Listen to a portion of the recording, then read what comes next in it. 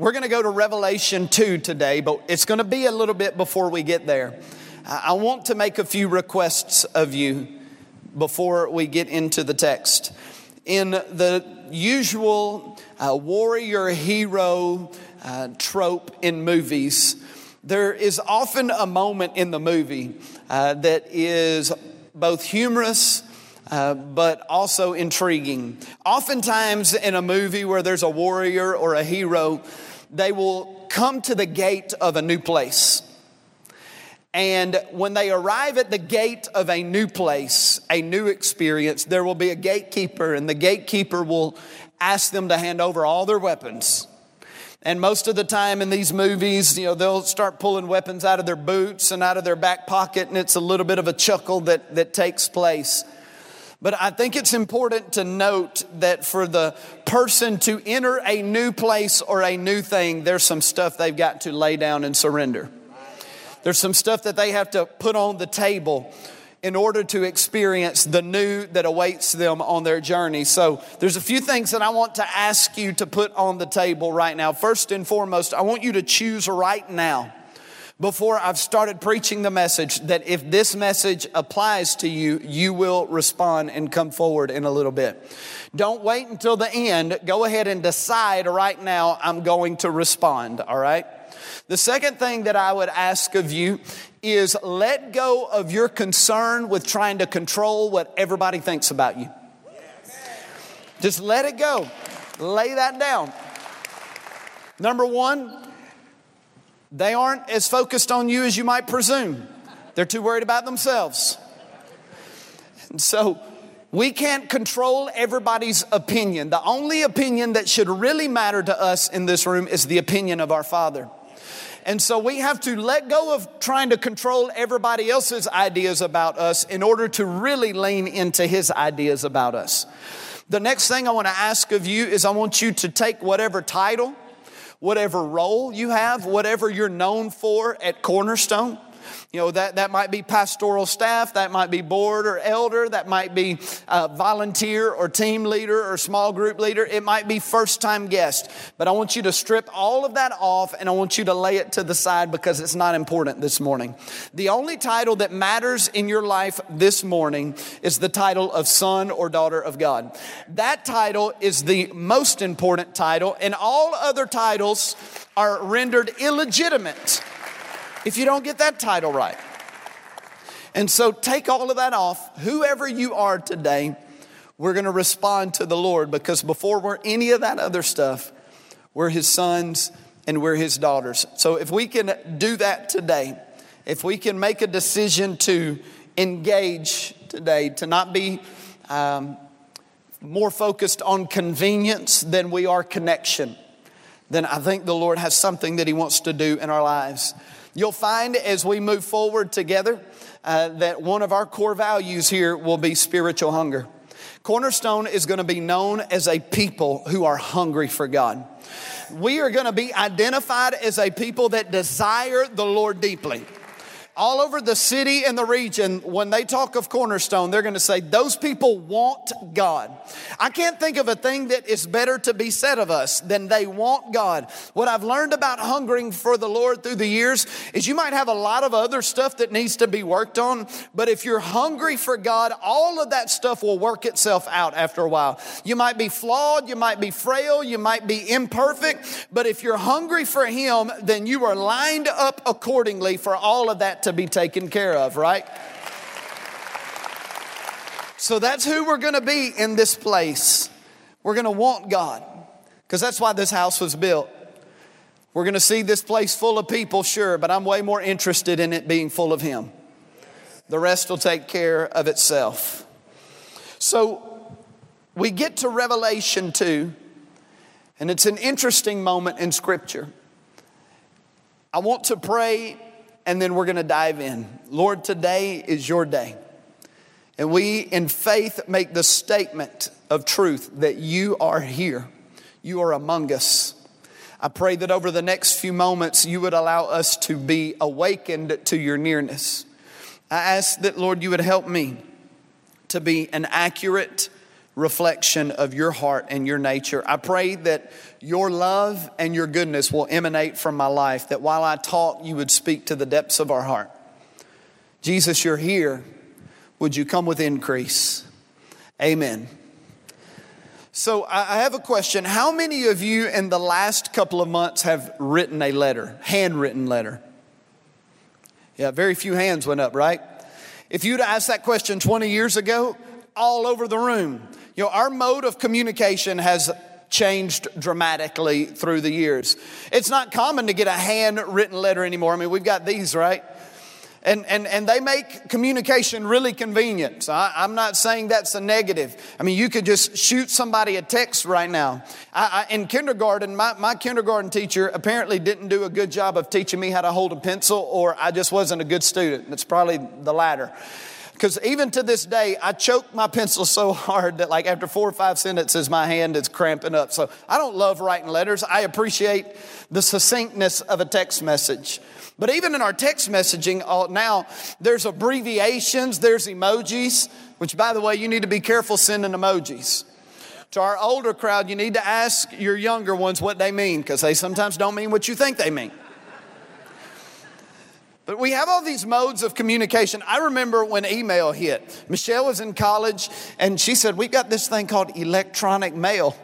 It's like, all right, that's interesting. I'm going to keep writing letters. As a matter of fact, in our home, there is a closet, and within the closet, there are a million things. It's cluttered. But there are 2 precious things within the closet. There are 2 shoe boxes, and within those shoe boxes are the letters and the cards that Michelle and I wrote and sent to one another while we were dating in our college years. I mean, it's just a precious, precious set of memories right there. Now, every once in a while when I'm in the closet, maybe once or twice a year, nostalgia will hit when I see one of those shoe boxes. I'll pull it out and I'll read a couple of letters.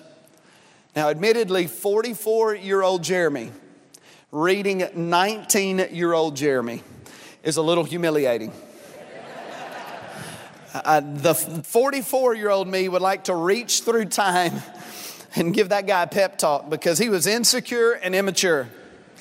And I've never really questioned Michelle's judgment in decision making, but the fact that she married that guy makes me pause from time to time. Nevertheless, with these letters, when I read them, it's almost like I am brought back to the moment that I wrote them. You remember what you felt. You remember what you went through. Something that stirs on the inside of you. There's still something really valuable about expressing your heart to other people. So when we get to Revelation chapter 2, we are given 7 unique letters to 7 unique churches in 7 unique cities. These letters were penned by John the Revelator, but they were dictated to him from the person we know as Jesus Christ himself. Jesus communicated, he verbalized, and John transcribed God's heart to his church. Now, these letters are really specific. A lot of the details in the letters are dated. They're connected to those people in that time and in that place. But one thing I am confident of is though times change and obviously technology advances and the way things look are different, the human heart is pretty well the same as it was 1900, 2,000 years ago. We still deal with the same fears, the same struggles, the same anxieties. We have the same hopes, dreams, and aspirations, the same wants, the same longings. They might be packaged different, but people are people all these years later. And when Jesus dictated these letters, he did not just mean for them to be time capsuled and left for that bygone era. He spoke them then, and they reverberate through the ages, and they shout loudly to us right here and right now in America and Cornerstone Church. The very first letter was written to the church in Ephesus. It's my favorite of the 7, and I think maybe it has more to say than any of the others to the church in America right now and to us at Cornerstone. But before I get into the text, can I give you a little history, a backstory, so that you know who got the letters? So the city of Ephesus was known at that time as the trade capital of the world. It was about 8 miles off the coast, and there was a canal that came into the city. So you can only imagine, being the trade capital of the world, having access to the sea, that Ephesus had access to the entire known world. Every mineral, every spice, every type of wealth and commerce came into Ephesus. Every idea, every philosophical thought, every expression of human brilliance came into Ephesus. Every animal, every ethnicity, every tribe, every tongue, every hue of skin was a melting pot right there in Ephesus. It was a place of elite thinking. It was the place you want to be. Similar to Nashville, it seems like the whole world is converging on Nashville now. Ephesus was so advanced, they had an aqueduct system that transported water, and it was the most advanced aqueduct system the world had ever known. Historians will tell you, and geologists will tell you, archaeologists rather will tell you, that they had a theater that they built that seated 25,000 people. Not one microphone in sight, yet people could delight in theater, 25,000 of them, because of the amplification of the structure. It was an unbelievable place, all sorts of wealth, all sorts of brilliance. But we live close enough or in a city to know that there's the part that you see that everybody comes to see, and then there's an undercurrent to every city. And Ephesus was no different. Yes, every thought, every philosophical idea came into the city, as well as every religion of the world. Every idol of the world was brought into the city. It was a hodgepodge of religious thought. Varying ideas on who God was or how many gods there were. It was a place that had one structure that is considered one of the 7 wonders of the ancient world. Once again, how brilliant they were in their engineering. But this structure was a temple dedicated to the false goddess Artemis. So they did something that was one of the 7 most magnificent buildings in the world, and it was dedicated to a lie. It was in Ephesus where people rioted in the streets against Christians. You can only imagine the negatives that were there. And within all of that, the good and the bad was the church of Ephesus. And the way the church started in Ephesus, are you good? The way the church started in Ephesus is Paul came to the city. He preached the gospel in a short burst. A few people got saved, and he handed the work over to his friends, Apollos, Aquila, and Priscilla. And then he went on about his missionary journey. He returned a few months later, and when he returned, he was met on the shore by a group of new believers. Paul laid his hands on them. They were filled with the Holy Spirit with the evidence of speaking in tongues. And Paul said, God's doing something here. It's in the Bible. God's moving. So Paul goes into the city of Ephesus and goes straight to the synagogue, the religious establishment, and he starts preaching the good news of Jesus. Unfortunately, he was met with hesitance. He was met with resistance. The people were complaining. They were arguing. They were bickering. They were contending. That doesn't happen here, but in other places it does.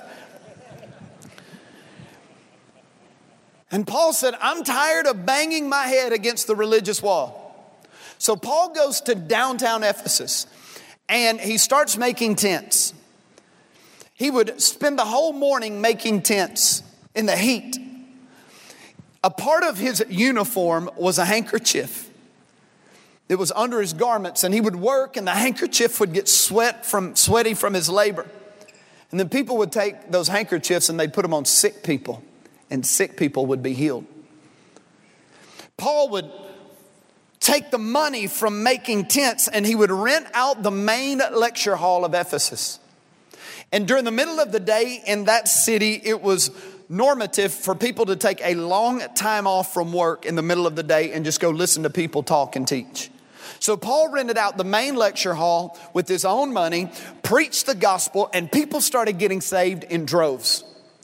It was revival. It was a move of God.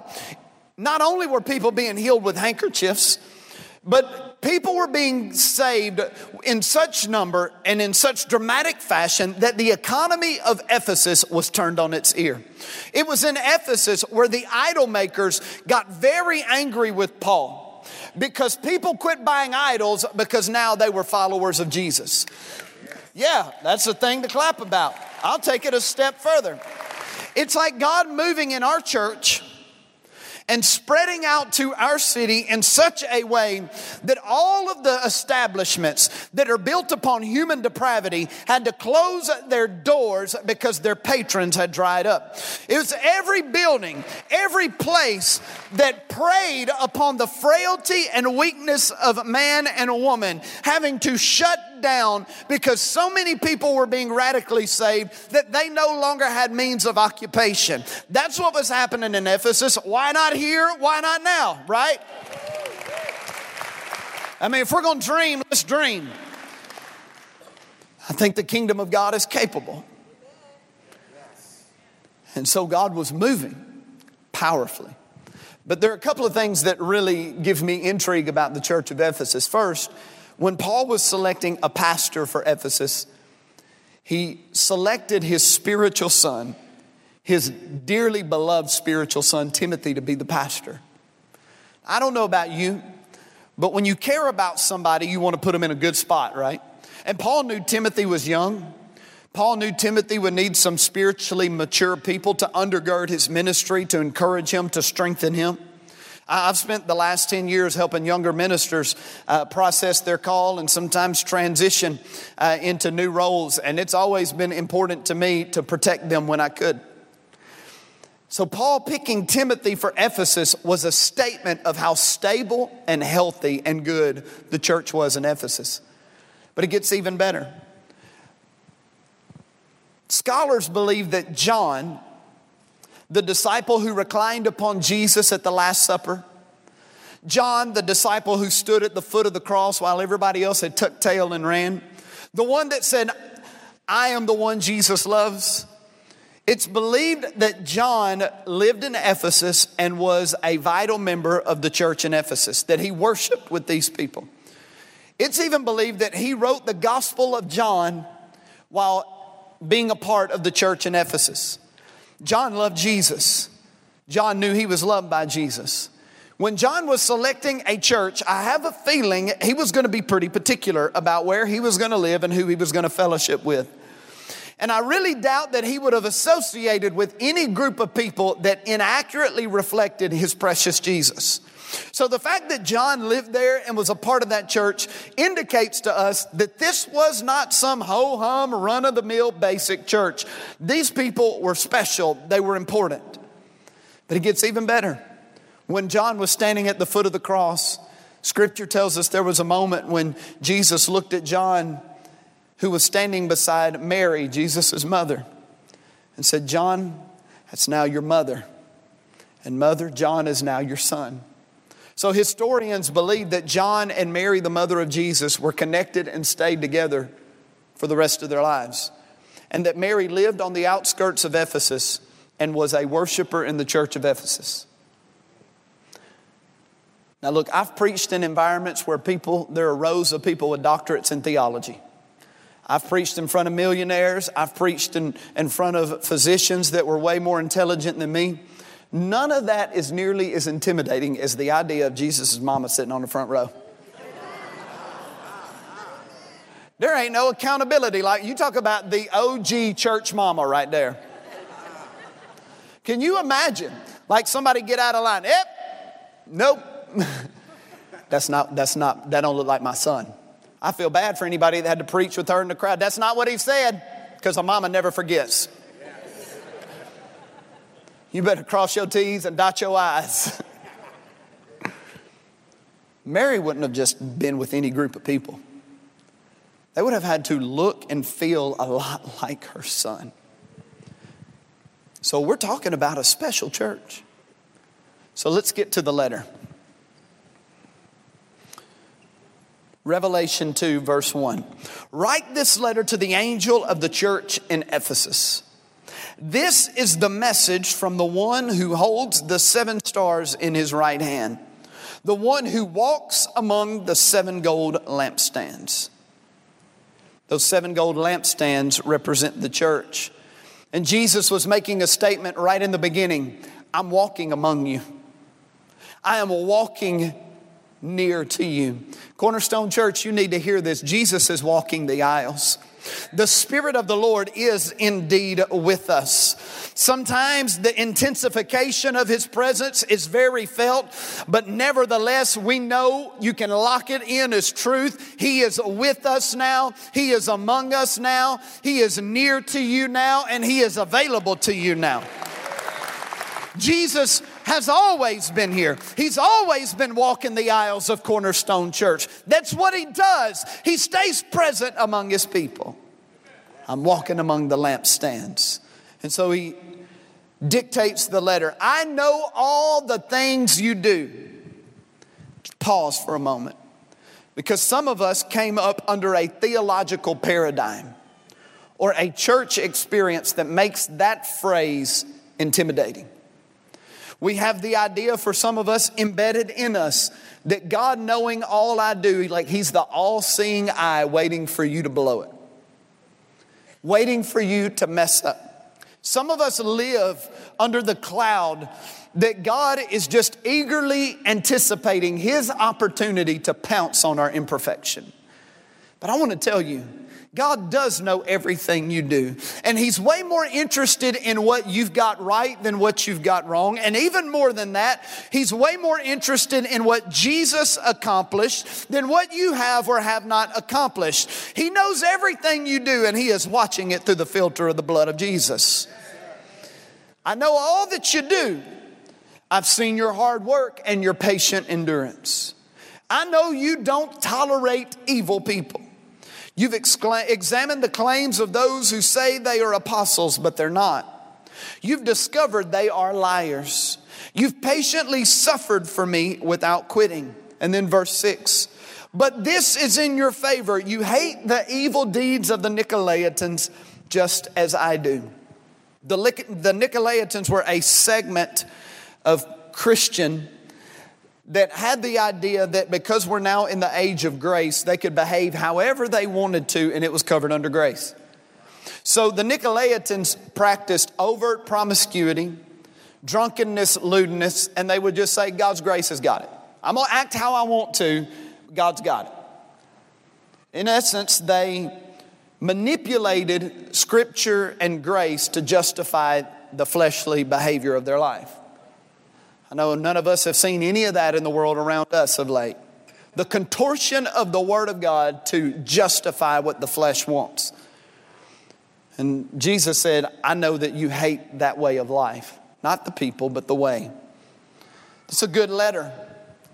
It's a bullet point of all of the things that Ephesus was getting right. I really do believe that I could read this letter to you, Cornerstone, and to you as an individual and your household, and much, if not all of it, would be an accurate depiction of who you are. Can I read this letter to you, a modern translation right here and right now, Cornerstone? I want to read this as if Jesus were writing it to you. Cornerstone Church, I'm walking among you. I have always been, I am, and I will always be present and available to you. And I've seen everything that you do.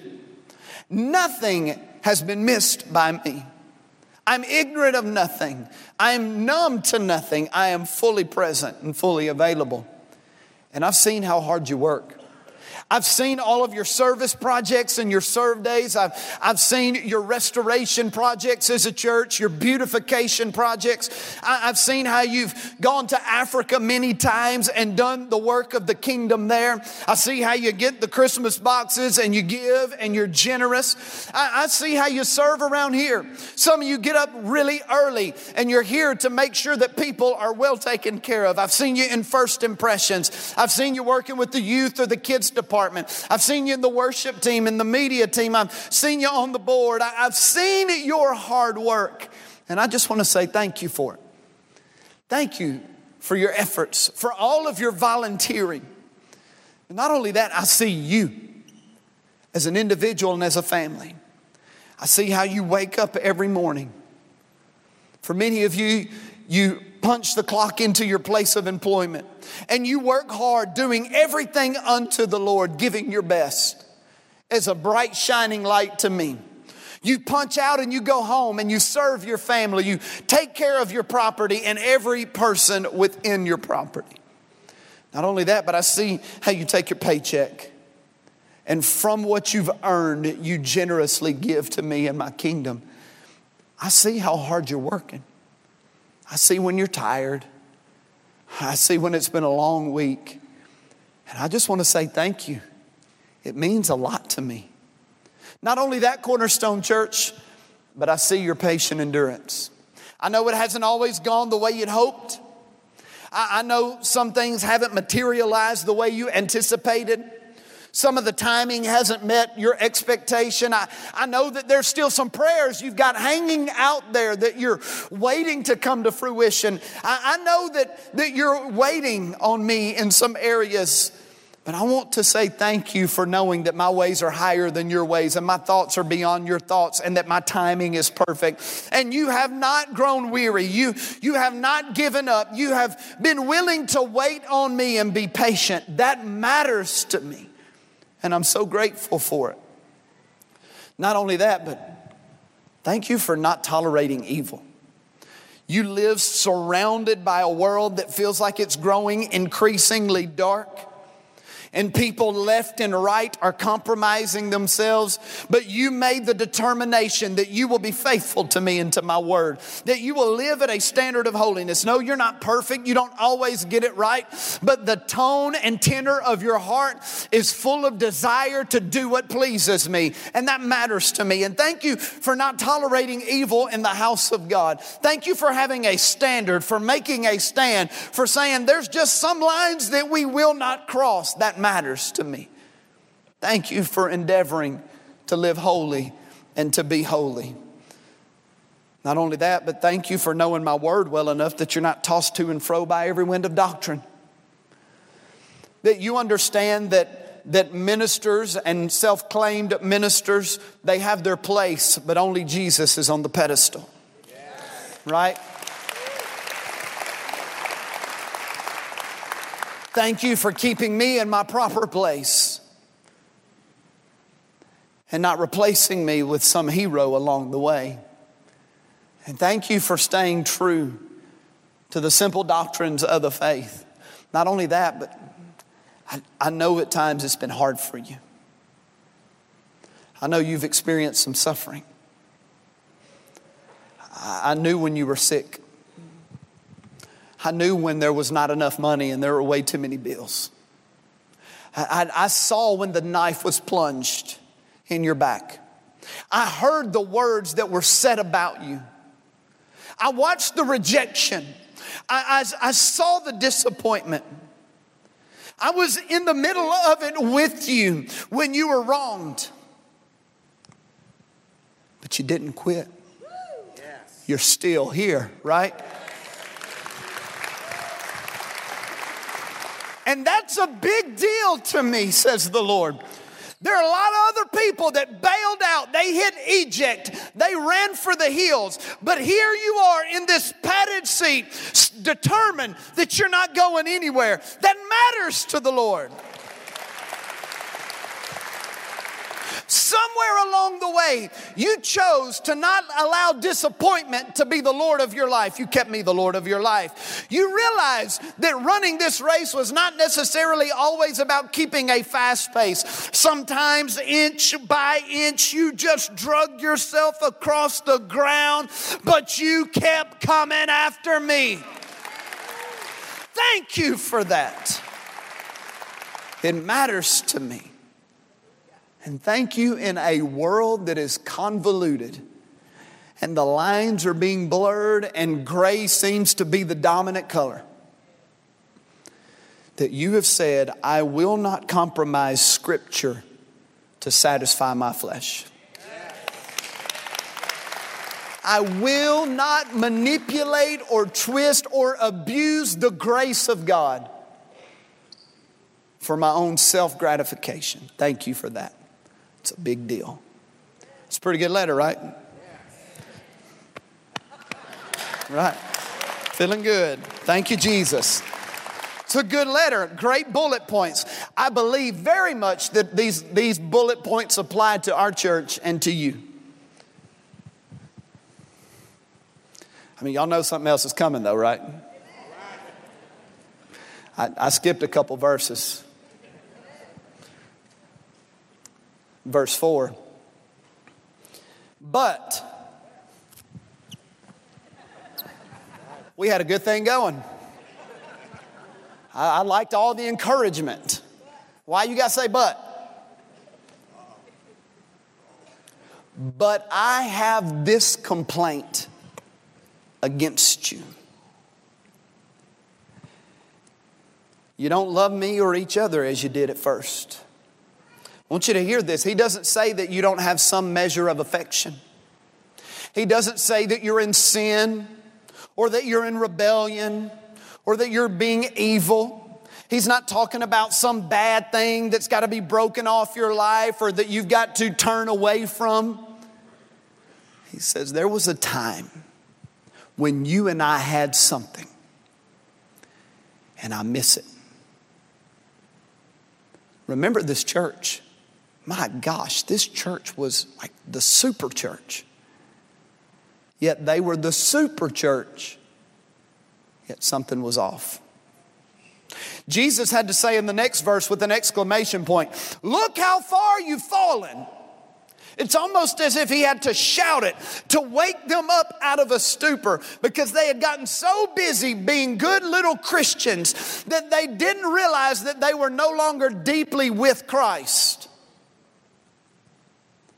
They had adorned themselves with all the accoutrements of religion. But they had grown numb and cold to the pounding heart of Jesus. I want to say it one more time. He's not angry here. You know, Jesus doesn't have to do the sandwich method. Y'all know what that is? You've been sandwiched whether you realize it or not. It's one of the dumbest leadership circle ideas out there. If you got something to tell somebody that they don't want to hear, the theory is, I'm going to tell you something good. I'm going to slip in the negative that you don't want to hear real quick, and then I'm going to come back with something really encouraging. Now, we think people are dumb enough to not hear the middle, even though we wanted them to hear the middle the whole time. Jesus doesn't have to sandwich us, right? I mean, this is the same person that looked at people and said, you're a brood of vipers. You're whitewashed tombs. He's the same one that went into the temple, flipped tables, cracked a whip and said, you're making this a den of thieves. So he doesn't have to play nice. If he's feeling some kind of way, Jesus can just go ahead and say how he's feeling. There was no need to give all the list of the good things unless he genuinely in his heart had an aching and a longing for something more. Jeremy, you mean to tell me that I can come to church every Sunday and something be off with me and Jesus? I can be in a life group or even a life group leader and something be disconnected? Jeremy's not telling you that. It seems to be what Jesus is saying. You mean to tell me that I can have a ton of Christian apparel in my closet? I can be like a K-Love or Air One fanatic. I can have a Jesus fish bumper sticker. Jesus fish eating Darwin fish bumper sticker. Next level. And something be off with me and Jesus? That seems to be what he's saying. I can have a Bible that's got a good amount of highlighter in it. I can have a prayer language. I can have a badge. And something be off with me and Jesus. That's what he's saying. But he's not shouting it with anger. He's not frustrated. He misses you.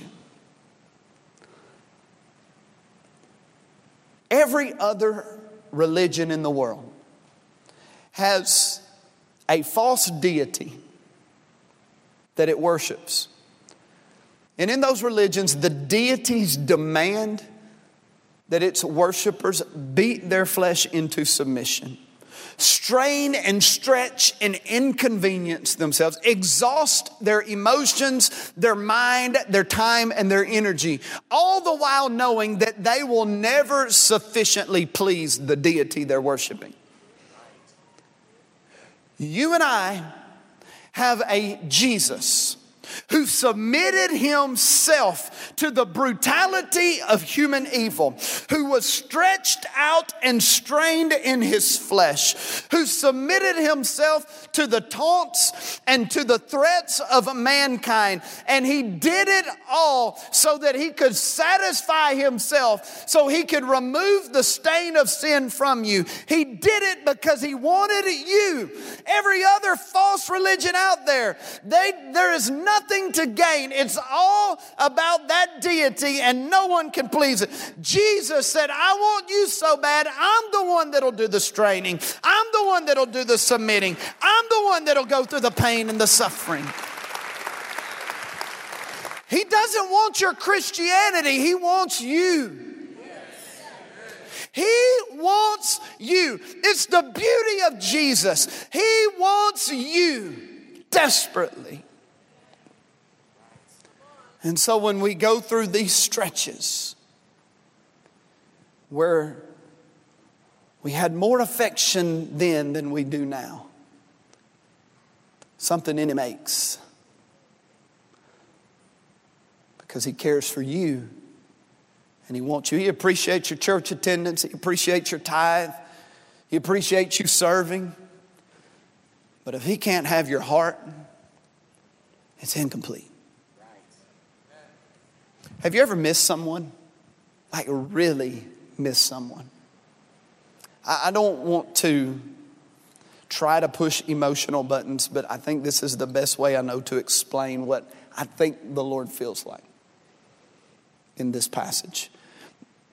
At the end of November, it will be the 7-year mark of my dad passing away. And I miss him. I still have pictures. Thankfully to Facebook, memories pop up. I have stories. I have other people that knew him, that I have shared experiences with, that we can reminisce about my dad. Man, none of that is as good as when I could pick up the phone and talk to him for an hour or two. Right? I miss him. And the best way I know to describe what it's like almost 7 years in now is you think about your favorite retail store or just your favorite place to go. Maybe your favorite coffee shop, whatever. In almost every establishment, there is background music playing. It's just there. It's just to fill the air, to prevent awkwardness, right? But every once in a while, a familiar song will come on. And suddenly it's like the music gets turned up louder. And you are drawn into a moment, a memory, and it becomes really alive to you again. Anybody ever experienced that? It's kind of what it's like with my dad. It's always kind of there, but every once in a while, our song starts playing. And I feel the connection and the emotions and the affection rise up again. If the band can come play.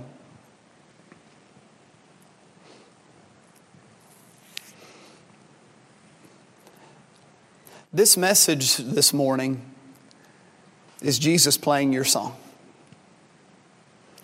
It's Jesus who's always been here. Always been present. Turning up the volume a little bit to draw your attention back to him. Because my suspicion is maybe you're just now recognizing it, but you miss him too. Don't you remember what it was like when we would be in worship? And you were somewhere, maybe the band wasn't even any good. It didn't matter because he's good. You didn't need it to be good because you were so mesmerized by his goodness that you would throw your hands up and tears would just roll down your face. You didn't even need a song because you had a Savior. You remember? You remember how you used to ride down the road? And you'd be listening to worship music or preaching, and you had to pull over because you just felt like God had sat down in the automobile with you. Remember that? And now usually when you're riding around, nothing wrong with this, but you got talk radio on and it's probably getting you agitated. Don't you miss those rides with Jesus? Remember when you'd go to your prayer closet, whatever that looks like for you, and you couldn't wait to get there, and it was almost as if he was waiting there for you. And you would pray, and it would feel like the presence of the Lord filled the room. And now, on the times you go in, it just feels like you're hitting the ceiling. God's not mad at you. He's not angry. We're not talking about you being in sin. You're not a rebel. He just misses you, and I have a feeling deep down you miss him. Remember what it was like when you used to love getting to church and talking with your friends about what God was doing in your life. And because you were so conscious of him all week, you had an overflow of things to testify to. And now that conversation feels awkward or strained because you don't feel like you've heard him in a while. You're not in sin. We're not calling you a rebel. He's not mad at you. He just misses you. And if you were to just mistake this as me talking about emotionalism and, hey, I'm not an emotional person, that's fine.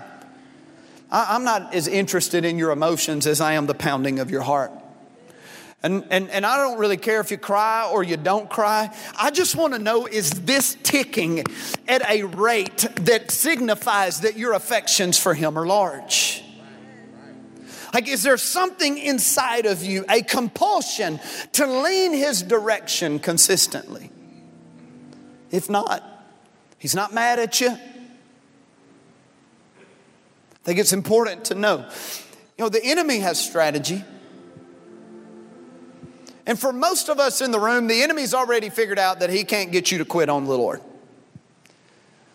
So the attempt is to divert and distract, to draw you into a season where there is a bit of numbness between you and God. So what do we do about this? Jesus gave us the antidote. He said, turn back to me. Do the works you did at first. And if you don't repent, basically says you won't make it. It's so serious to Jesus. He wants you so bad.